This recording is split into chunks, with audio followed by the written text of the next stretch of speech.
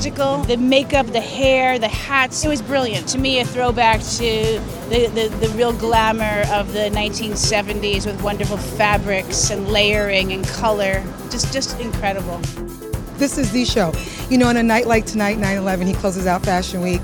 It's really the best place to be. The room is filled with love, lots of memories, lots of iconic moments, and that's how we want to remember this day. Well, I've known Marc Jacobs my whole life.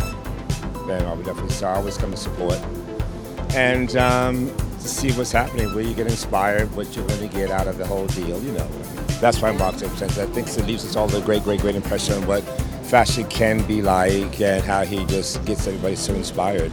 It's just so much fun to see what he does, and at the end he came out in these red 1970s high-heeled like Kiss boots basically, and just running with joy and abandon, and I just thought it was wonderful.